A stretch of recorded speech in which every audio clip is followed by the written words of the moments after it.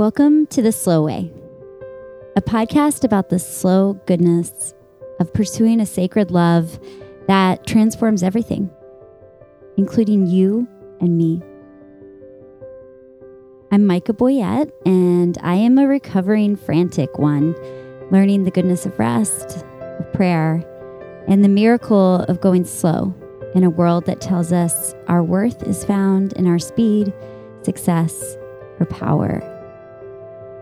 In the story we tell ourselves, life feels outside of us, something we're desperately chasing. But in the quiet, I think we know what's real, that the true thing is deep down underneath the surface, where love lives. And sometimes we just have to stop long enough to notice. I'm grateful you're here, making space to be reminded. This is episode 41. Never tidy, but always sparkling, always alive. Let's go the slow way.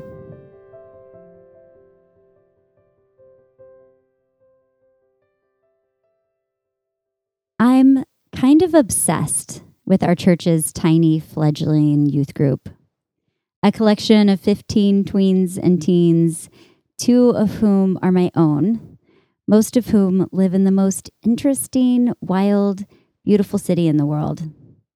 A city where being connected to the story of Jesus on purpose feels extra, far outside the norm. It's hard enough to be a teenager, but to be a teenager in New York City and to be a teenager who is wrestling with what it might mean to love Jesus, that feels like a lot. My friend Tim and I lead the group together. Tim has the benefit of being younger than me and not a parent. He's a guy, and he has a mustache, all of which means his cool factor is several notches above my own. He's also not currently posting awkward videos of himself trying to learn outdated TikTok dances, so that helps. As a group, we've been talking about who we want to be for each other and what it might mean to be part of a spiritual community together. And we've been talking about what it means to practice, like literally practice, our faith. How can we adults present the life of faith as something engaging, winsome, and important without relying on some of the more troubling ways the spiritual life is often given to young people? How do we avoid loading teenagers with shame, offering faith as a set of rules and Jesus as official rule master? The Jesus of the Gospels tells stories about lost coins and lost sheep being found, plants growing from tiny seeds into flourishing, life-giving trees, in connection with the divine as a force that invigorates those who receive God's life and transformation to express that love beyond the boundaries of our comfort and into the social edges of our cultures. We are the lost coins found, and then we become the finders, invited to join God on the margins of our particular communities, in the lives of those who the world often fails to give honor. This is not a spirituality for black and white morality. It's a spirituality that stretches us to hold the pillars Jesus spoke of: love for God, love for neighbor, and love for self. Interpreting what that means and connecting with the divine love who shows us how to live is the uncontained magic of the life of faith. But it's no simple task. We like containers, and honestly, we humans need them. And the temptation is to present spirituality in a container that is too basic, too tidy. Here's what it is to be a Christian, the church often teaches: believe these things, then change your behavior. But behavior modification rarely sparkles. And Jesus sparkled. That's why people followed him in the first place. He was often saying and doing things that not only rang true, but that transformed lives when it was put into practice. Jesus invited his followers into a relationship with a God who loved like a parent, gathering her chicks running after a lost son, beyond containers. And still, we need those containers. My co-leader, Tim, gets this, and he has been thinking and talking to our students about what it means to bring prayer and other spiritual practices into their lives in a way that opens them up to the love that is already waiting for them. Connection with God is like magic. Connection with God is like the Force. Connection with God is available and it transforms us. In the series Harry Potter, Harry and Hermione and Ron all have access to the power of magic, but they access it differently based on their gifts, their personalities, and the way life has shaped their sense of self. The magic is available, but part of learning to use that power is learning to know themselves. They learn from each other, they learn from their mentors, they study, and they practice. Of course, this metaphor can't stretch all the way out to express the fullness of what it is to live inside the goodness and power of a loving Creator. But it tells us something important, that there is a kind of power that is available to us, and that power can change everything. It gives us purpose, joy, and meaning. There is more to this life than the monotony of expectations, sustenance, and daily tasks. We are invited into something bigger. And the work of spiritual practice is tapping into the love that is beyond our human monotony and believing that it's available to everyone else around us as well. Tim calls this practicing the way, which was a term that was used to describe followers of Jesus back in the earliest stories of the apostles. In the way, the power of the Spirit was working within the group and within individuals, helping them see the world as the Spirit sees it, helping them become who they were always meant to be. Spiritual practice, Tim says, is the work of living life in a, quote, complete and authentic way. In spiritual practice, he says, quote, I discover what my life is for, what I value most deeply, my sense of the good and my sense of God. So our time together as a youth group becomes practice space, where we help each other understand the God who connects us and where we explore different ways of connecting with the God who searches for us, like a woman searches for a lost coin, or a shepherd listens for the distant baa of his lost sheep. The life of faith is recognizing that we are each a seed planted and helping one another stay close to the sustaining water that will help us grow and become the flourishing plant we were always meant to be. Community is believing that we all have something important to give and that our source has placed in each of us something valuable. Caring for each other begins with believing that the seed can grow into a tree and believing that there is enough water available for us and for our neighbor so that we can all thrive. It's simple and complicated. It's magic and ordinary. It's a knowing and it's a practice. It's a relationship and it's a living out of that relationship. It's the way of Jesus, which is never as tidy as we'd often like it to be, and is always sparkling, always alive.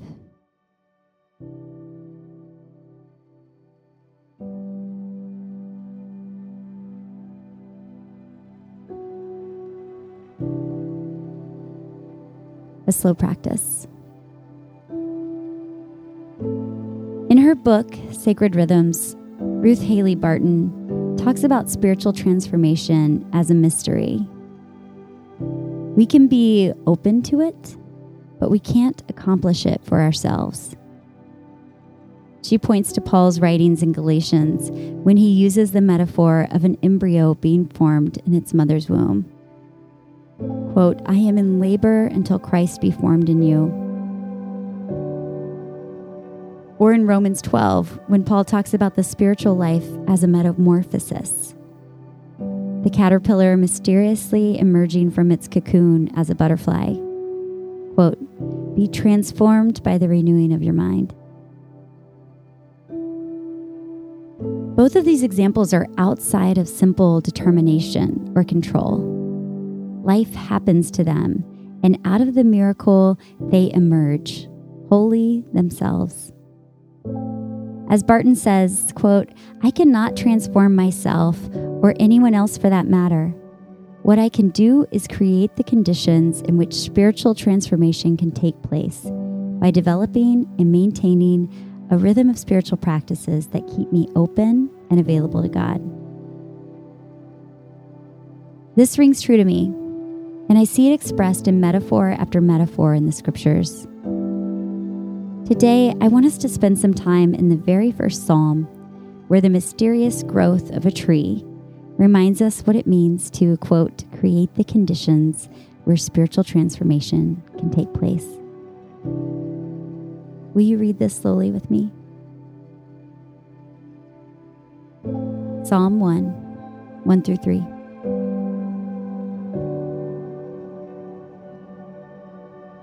Happy are those who do not follow the advice of the wicked, or take the path that sinners tread, or sit in the seat of scoffers. But their delight is in the law of the Lord, and on this law they meditate day and night.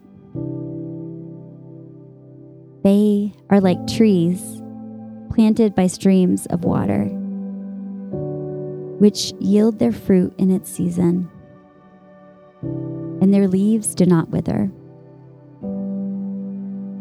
In all that they do, they prosper. Let's use our imaginations for prayer. Take a deep breath with me. Breathe in. Breathe out.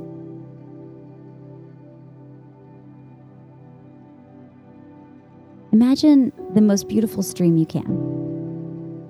You may be a mountain person like I am. When I think of a stream, I immediately remember the streams of my childhood in the mountains of Colorado, where my dad fly fished. Aspen and pine trees, rocks and needles, sometimes a beaver dam, and always the soothing trickle or sometimes surge of water. But streams exist in all sorts of landscapes. I can imagine the stream near the beach we go to in Maine, which flows from the woods through the sand and straight into the sea. What trees grow around the stream you're imagining? What does the soil feel like beneath your feet? What do you do when you come to the stream? Do you sit on a rock? Do you stand? Do you spread your blanket out on the soft ground? Imagine yourself settling down. Listen to the sound the water makes.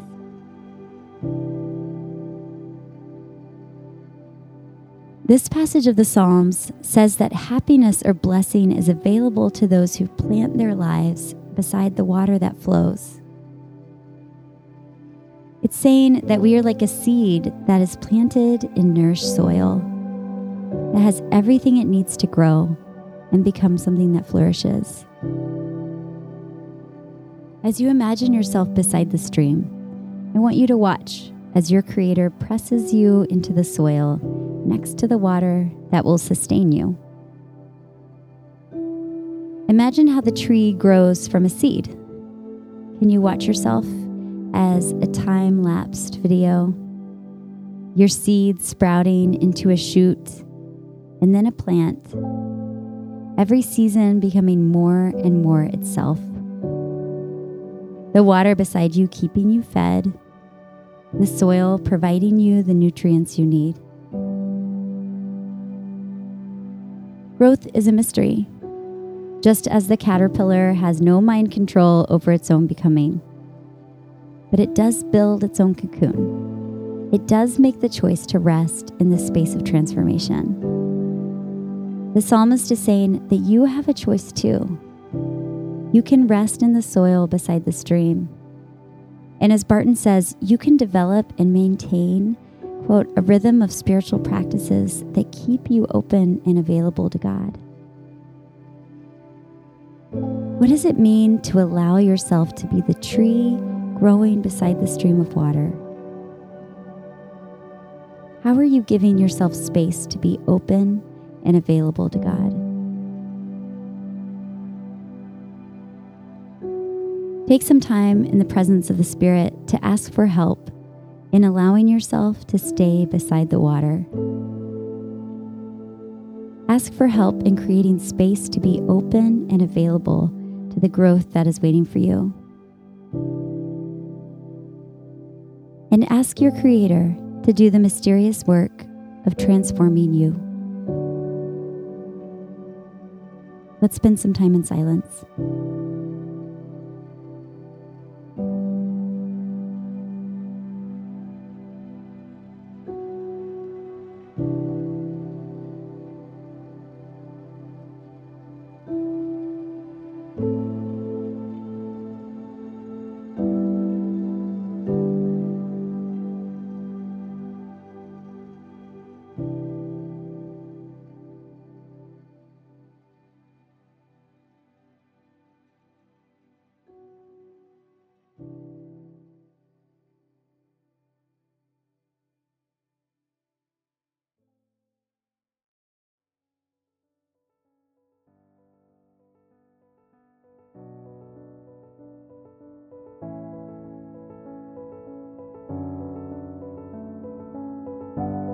Thanks for being here. Choosing a moment of quiet and allowing yourself to be slow here is a way of refusing to conform with the culture around us. Look at us. We're making space for a fuller vision of ourselves and others. Making space for wisdom, making space for love. That, friends, is no small thing. Big thanks to Val Schleter for managing my social media, Jason Boyette for designing our Slow Way graphic, and the lovely Angelina Marie for editing. If you're interested in more words on the Slow Way, you can sign up for my newsletter at micahboyette.com. You can follow me on Instagram and Twitter at micahboyette and find my book found wherever books are sold. I would so appreciate it if you could take the time to review the Slow Way on Apple Podcasts or wherever you get your podcasts, especially if it means something to you. It helps people find us. Thanks for listening today. I'll be here next week. I hope you will too.